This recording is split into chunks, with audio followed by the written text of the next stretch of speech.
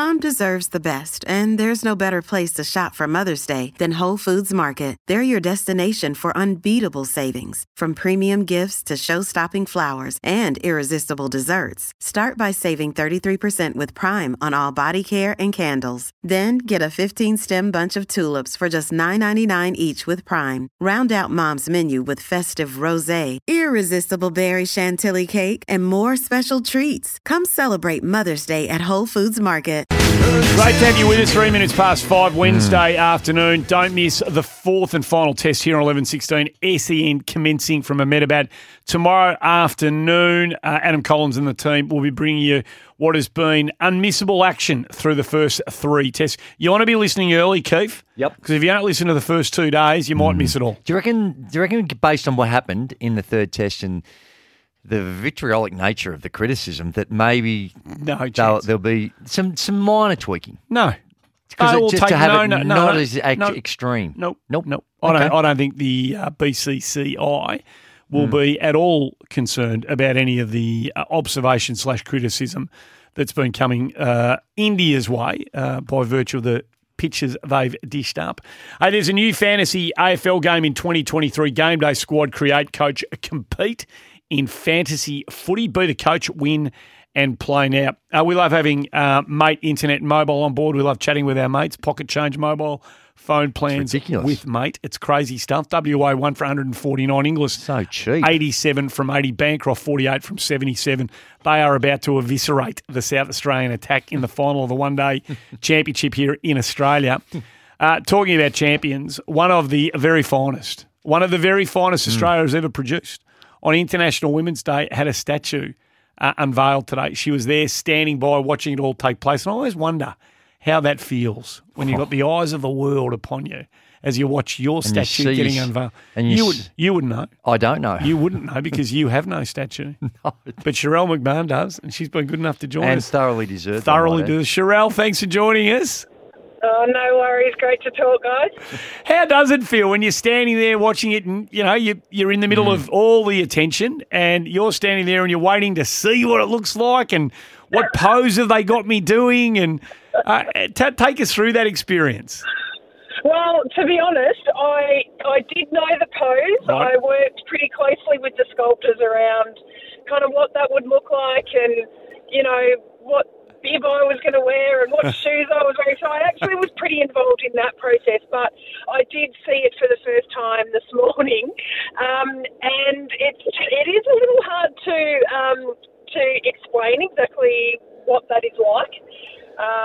It was all pretty overwhelming in some ways, but it was great to have so many of my family and friends there and ex-teammates to celebrate the moment.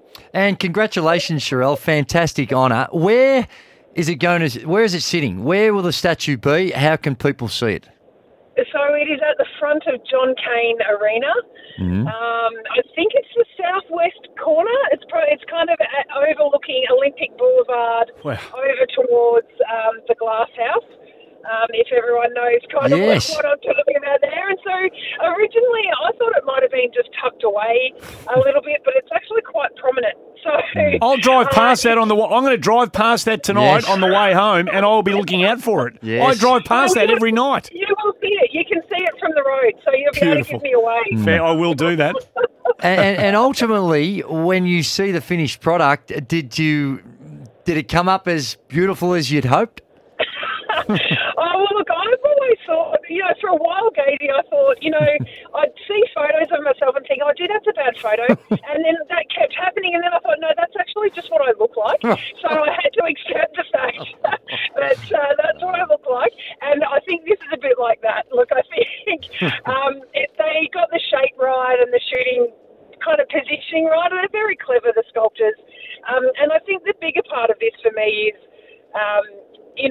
it's great for our sport of netball. When you think about the number of female athletes who are represented in statue form and recognised in this type of way, there is a real imbalance. And so this is a step towards that. The Victorian Victorian government were really supportive of kind of making moves towards that. So, well, it is a bit of fun to think about all that. I think it is, a pretty significant thing in a bigger picture sense. It's thoroughly deserved, as Gazy said. So well done and a heartfelt congratulations from everyone here at 11:16 SEN. We've spent a lot of time today across the various shows, Sharelle, talking about sport in the context of International Women's Day and the various elements to all of that. And we were just having a chat a couple of minutes ago about the evolution in a couple of other sports like cricket and Aussie rules footy and over the kind of past decade. As you look back now, for somebody who played so many games of Super Netball and represented Australia as often as you did, how has the game of netball evolved since you've retired?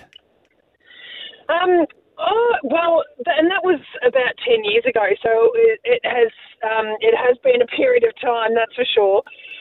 And I think for me, it's the visibility that is a massive part of what's changed, and the support that all sorts of different people give to netball. But the athletes now are paid more than what I was for most of my career, or probably all of it really, with what the paying conditions are like now, and that enables them to train every day. It enables more than once a day, and so they're stronger, they're fitter. So the way they move around the court is a little bit different. So you get heaps more collisions. It's more dynamic. So there has been a real shift and a change in what it's been, but it's been great to see. And Andy and I were talking last week about some of the rule changes in the Super Netball, and the story that came out was the uniform changes. Now, I think it's fantastic because there's some girls that apparently were struggling to get involved in the game because they had to wear the short skirts and those types of things. But there are others in this report that read that said, well, it looked like a practice session because of all the variations in the uniforms. Do you have a view at the elite level about what they've done with the rule changes regarding the uniforms? Yeah, I think that certainly for the pre-season tournament, that's for sure. And I think that it has been a position that netball has taken kind of a bit more right across, not just the elite level, but right down into the juniors and grassroots level, because we certainly don't want uniform to be a barrier for women and girls to play sport, and the research shows that it can be. The uniform and what you wear when you're out there can actually be something that prevents people from getting involved. So, to have some more flexibility around uniforms, I think is a really positive thing. I like the uniformity of the uniform. Yeah. I can say that. So I don't know exactly what they'll look like in the real season, but certainly having some more flex on that, it can only be a positive thing. We're talking to Sharelle McMahon, who was immortalised today in statue form. You can see it, and millions of people over the years will see it at John Cain Arena. There's no question about that. As we're talking to you, Sharelle, Josh Inglis just brings up his century in the 30th over of the Marsh Cup final. So we'll keep an eye on that. 1 for 171, Western Australia. Inglis 101 from 87.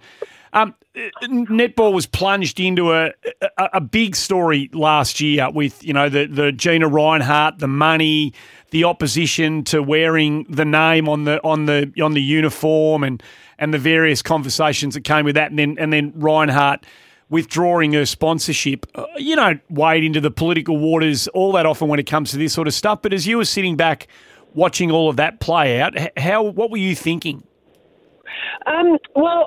It just was messy. That's what I was thinking, and I kind of wondered whether those relationships could have been stronger within the netball world, so that those conversations could have been held in a more constructive way and probably not in the public forum.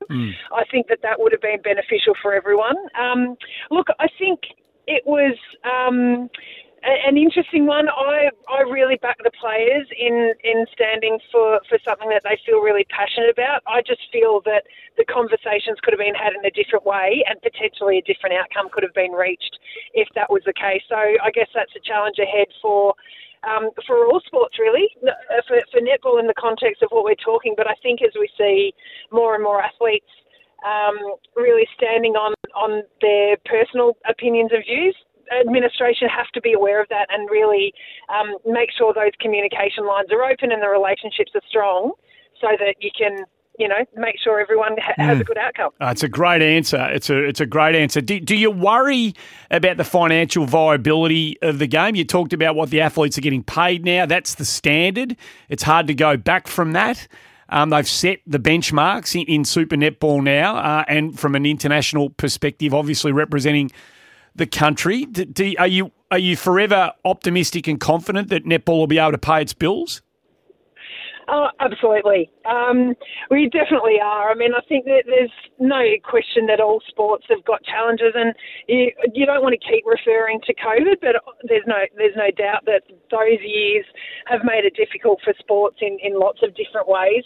I think netball have always had such great participation numbers, and the grassroots level has always been incredibly well supported. And I think what we continue to see now is that at the elite level is really well supported. The Vixens often have sellout crowds at Don Cain Arena, which is 9,000 or 10,000 people coming weekly, which are great numbers, and just really good support. So I'm absolutely optimistic. But, it's not easy. It's not an easy landscape to be operating in. My word, it's not. And in particular for women's sport, I think we've still got a long way to go. But what about the makeup of the Super League? We've seen some different incarnations of it over the past 20 years. Is the formula right at the moment? Yeah, look, I think so. I think, as you mentioned before, there's been some rule changes. There's been some different ways of looking at things. But I think, look, I love the Super Netball. I think it allows some really great opportunities, not only for our local talent in Australia, but also the international talent.